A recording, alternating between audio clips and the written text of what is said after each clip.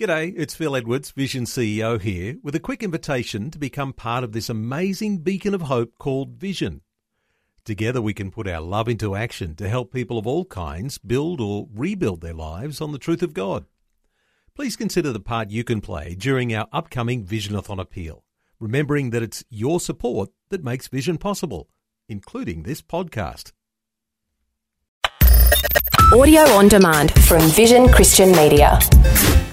If ever there was a generation that needs to be engaged with the gospel, it is this generation. Our culture has lost its way, and today Pastor Greg Laurie says the good news of God's forgiveness has never been more needed and available. So don't tell me the day of evangelism is over, because the gospel still works. Jesus Christ is the same yesterday, today, and forever. People need Jesus, and they'll always need Jesus. This is the day when the lost are found.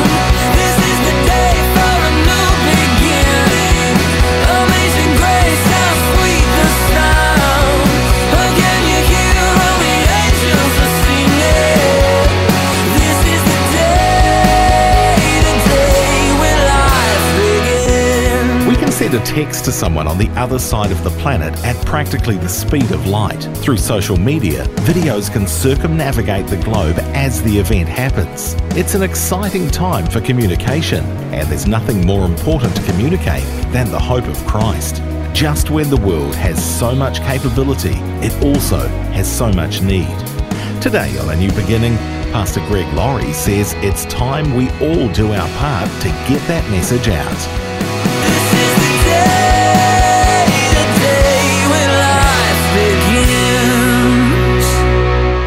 Evangelism is never going to be passé. It's always going to be something God wants us to do. Now, we might find new and creative ways to do it, but ultimately, we never want to deviate from this calling God has given to all of us. But you know, America was a much different place 30 years ago. George H.W. Bush was the president. Home Alone and Pretty Woman were the top movies in the theaters. The top TV shows were Seinfeld, The Fresh Prince of Bel-Air, and The Cosby Show. My, how things have changed. The top songs on radio were Ice Ice Baby by Vanilla Ice, You Can't Touch This by MC Hammer, and Vogue by Madonna. And the internet was just coming into its own. Social media did not exist yet. And so this new technology was coming. Email was just beginning. Texting was still in the future. And so we were able to go around the nation and around the world and share the gospel. So some things have changed, but some things have not changed at all. Of course, the need of humanity hasn't changed. The solution to that need, which is the gospel, never changes. And every generation is looking for answers. And I look at this young generation today and I think to myself, if ever there was a generation that needs to be engaged with the gospel, it is this generation. And we're going to do everything we can to engage them. Consider this. The U.S. suicide rate has increased 30% since the year 2000, and it's tripled for young girls. Opioid deaths have increased 3 times in teens in the last 20 years as well. From January 1st, 2006 to December 31st, 2013, this is a staggering statistic, there were 3,567,000 suicide attempts in emergency department visits from people 10 and older. 3 million people tried to take their lives. And in just 7 years, that's 3.5 million attempted suicide. So don't tell me the day of evangelism is over, because the gospel still works. Jesus Christ is the same yesterday, today, and forever. People need Jesus, and they'll always need Jesus. So we want to keep that in mind, always. You know, in the church, we get excited about a lot of things. Some people get excited about the latest conference. Oh, this conference was so amazing. Did you go to this conference? Others might get excited about a new building program. Oh, we got our new building up. Others might get excited if their candidate got elected. You want to know what God gets excited about? If I can use that verbiage of God, God gets excited, heaven gets excited when people believe in Jesus. The Bible says there is joy in heaven over one sinner that comes to repentance. I mean, think about that for a moment. Every time a person turns from their sin and puts their faith in Jesus Christ, there's a shout of praise in heaven. There must be a lot of praising in heaven, because you think of all the people that come to the Lord each and every day. I mentioned the Great Commission. Let's go to our text now, Matthew 28. Let's read it. This is a very important statement that, frankly, we all should commit to memory. Jesus says, Matthew 28, verse 18, all authority has been given to me in heaven and on earth. Go therefore and make disciples of all nations. Notice the word therefore. As I've told you before, whenever you see the word therefore, find out what it's there for. He's drawing upon what has been said. What was just said? All authority has been given to me in heaven and on earth. So go therefore, because he has this authority. We're his representatives. So we go therefore, and what do? Make disciples of all nations, baptizing them in the name of the Father and of the Son and of the Holy Spirit, teaching them to observe all things that I've commanded you.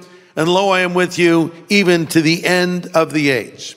There's one more version of the Great Commission, if you will. That's in Mark 16, 15, where Jesus simply says, go into all the world and preach the gospel to every person. So to pull it all together, the Great Commission is to go into all the world and preach the gospel, led by the Holy Spirit to bring people to Christ, then to disciple them. This is where a lot of people miss a key element. It's not just to proclaim the gospel, it's to lead people to Christ and disciple them, get them up on their feet spiritually, teaching them to observe all things that I have commanded you, and lo, I am with you to the end of the age. I believe if we would just obey the Great Commission, we would experience personal revival. Why do I say that? Because when you get your eyes off of yourself for a moment and think about somebody else that's lost and separated from God, and leave your comfort zone and seek to share your faith next to being a Christian, this is one of the most joyful, fulfilling things we can do. And this is why the devil doesn't want us to do it. If there's one thing Christians and non-Christians have in common, it's this: we're both uptight about the gospel. Satan's uptight with us sharing the gospel. We're uptight with sharing the gospel. So non-believers, they don't want to hear it. Don't talk to me, because like we were saying earlier, they think you're going to shove it down their throat. They think you're going to be judgmental and mean. We should never be that way. Listen, if you want to win some, be winsome. Be nice about it. Share the gospel with a smile on your face. Care about the person you're talking to. And build that bridge. So many times Christians burn bridges instead of build bridges. And the objective is not to win the argument, it's to win the soul. Because I've seen some Christians who are very knowledgeable, and they come in with both gospel guns loaded, and they unload them on the non-believer and tear down their arguments and humiliate them. And the non-believer says, what a jerk, I never want to talk to a Christian again. You could have done a lot more if you just would have showed a little compassion and love and let them share for a while and say what they think, and now you can respond appropriately with the message of the gospel. But this is the Great Commission. But sadly for many, the Great Commission is the Great Omission. Thanks for joining us for A New Beginning with Pastor Greg Laurie, Senior Pastor of Harvest Christian Fellowship in Riverside, California. Today, Pastor Greg is pointing out how the Great Commission has been given to all believers. We're all to pass on the good news, and we're getting practical insight today on doing just that. Now let me say something that might surprise some, but I believe it's true. I believe to not share the gospel can actually be a sin. And you might say, well, Greg, you're going too far. Well, wait, hold on. What is a sin? There's different definitions of sin because there's different kinds of sin. One definition of sin is to cross a line. So if I'm told, don't step on the black carpet, and I step on the black carpet, I just cross the line. That's called a trespass. So when I break a commandment or I do what God tells me not to do, I just cross the line. That's a sin. That's a sin of commission. But then there's a sin of omission. The sin of omission is not doing what I should do. The Bible says, to him that knows to do good and does not do it, to him it is sin. So if I'm walking down a street and there's a house on fire and there's a crowd of people standing outside and someone says, there's a child on the second floor of that house. And I just walk by, maybe take a shot, go off, post it on Instagram. What a jerk I am. I mean, hopefully I'll call 911. Maybe I'll be a hero and try to run in and save the child. But to walk by with complete indifference, that's almost criminal. In the same way, if I really believe the Bible, and I really believe what the Bible says about the afterlife, that there really is a heaven and there really is a hell, if I really believe the gospel, which effectively says Jesus Christ is the only way to the Father, and I really believe if a person rejects Christ, they will spend eternity separated from him, and I don't even try to engage a person in a conversation, that could be the sin of omission, you see? So we don't want that to happen, and I think also we miss out on a great blessing. Here's how it spiritually revives you. When you get a new believer in your life, it can reinvigorate your faith. Listen to this. A new Christian needs an older believer in their life to stabilize them. An older Christian needs a younger believer in their life to energize them, So, if you've known the Lord for a long time and you just hang around with other people that have known the Lord for a long time, you go to church, you go out afterwards, maybe you argue theological minutia. But when you have a brand new believer that's hearing this all for the first time, man, it's going to change you. It's sort of like going to Disneyland with kids or adults. When you go to Disneyland with adults, it's not always that much fun, especially if they're older adults. Because first of all, they're going to complain about the admission price, which is somewhat justifiable. What is it, like $1,000 now? And then, you walk in and now they have these little things. If you're standing here in the line, you'll be on the ride in 2 days. It's like, I don't even want to know that. That makes it miserable for me. And so you're tired and it's a whole different experience. A lot of critiquing things. Oh, this is so fake and all that. Go with the kid. Just go with the kid and see Disneyland through the eyes of a child. It'll be a whole new experience for you. They're excited. They want to go on the crazy rides. They want to have fun. It's a magical place for them. And I think in the same way, when we only hang around older believers and we never engage new believers, we can actually begin to find ourselves in a place of complacency, in a place of dullness. And actually what we need is a new Christian in our life that will revive us again. And I think this is part of discipling. I'll tell you something. I kind of broke all the rules the way I came to Christ. And by that I mean, normally you share the gospel with someone, you either lead them to the Lord or you bring them to church and they come to Christ. Then you follow up and you help them grow in their faith. None of that happened for me. No one invited me to anything. I wouldn't even have people give evangelistic booklets to me out on the streets. They would give them to people around me and skip me. What was that all about? I actually wanted them to. I think it was sort of this look on my face. I don't know what it was. Must have intimidated people. Can you imagine? Anyway. So you know my story. I saw the Christians meeting on the front lawn of my high school campus. I sat close enough where I could eavesdrop in their conversation. No one invited me to the meeting, but I heard the gospel. And I heard enough to understand I needed Jesus. And I went forward and prayed and asked him into my life. Now, I could have gone the wrong direction. I could have fallen through the cracks, but thank God someone followed up on me. And his name was Mark. He came up to me maybe a few days later and said, "Hi, is your name Greg?" I said, "Yeah." He says, "I saw that you accepted Jesus Christ the other day." I was like, "Yeah, so?" Because I didn't really know what had happened to me. I'm like, "Yeah, so? Yeah, I did. What about it?" "Well, you need to start going to church." "No, it's okay." "No, you need to come to church with me." No, I don't really want to go to church with you." "Yeah, whatever. Where do you live? I'm going to come pick you up." "No, I don't want to go to church with you," I said. "No, you need to come to church. So come on." And he was so persistent, just to make him stop, I said, "Okay, here's my address." He shows up at my house. I did not want to go to church. So I go to this church. It's Calvary Chapel. It's in the middle of the Jesus movement. There's people everywhere coming out of the windows practically, worshiping God. And I literally walked in and it kind of freaked me out. There was too much love in one place.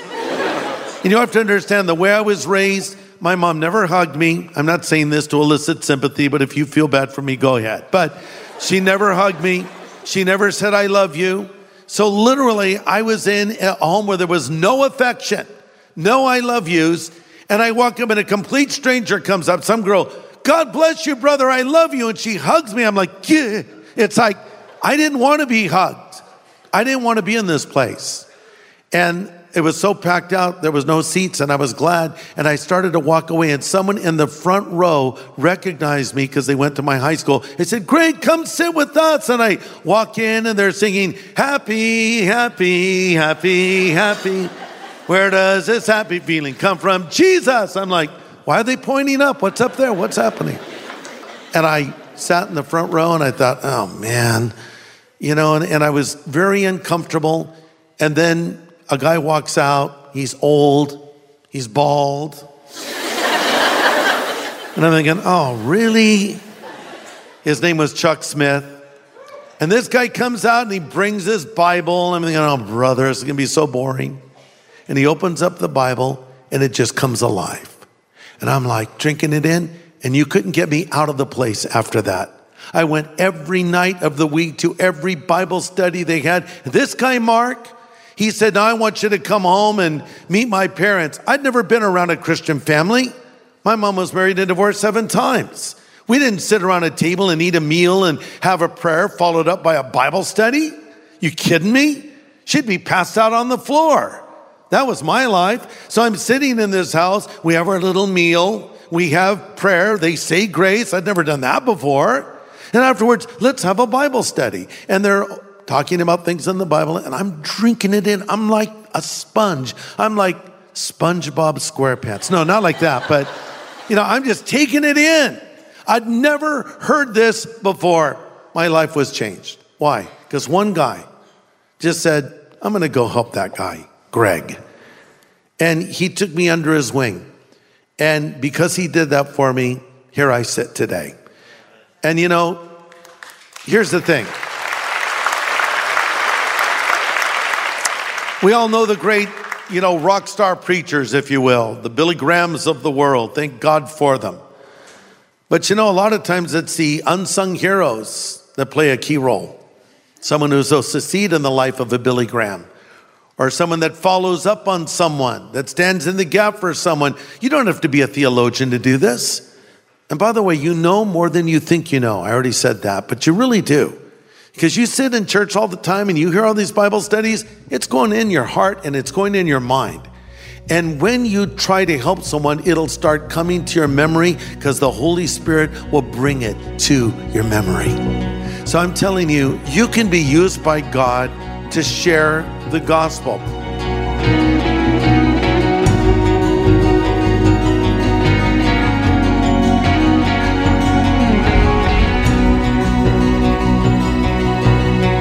Pastor Greg Laurie with important insights on the need for all of us to share the good news with those around us. It's just too important not to.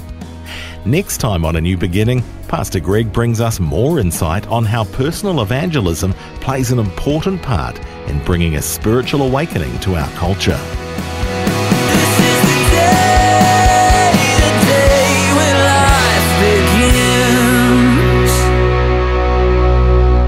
Today's message from Pastor Greg Laurie was called The Jesus Revolution and Evangelism.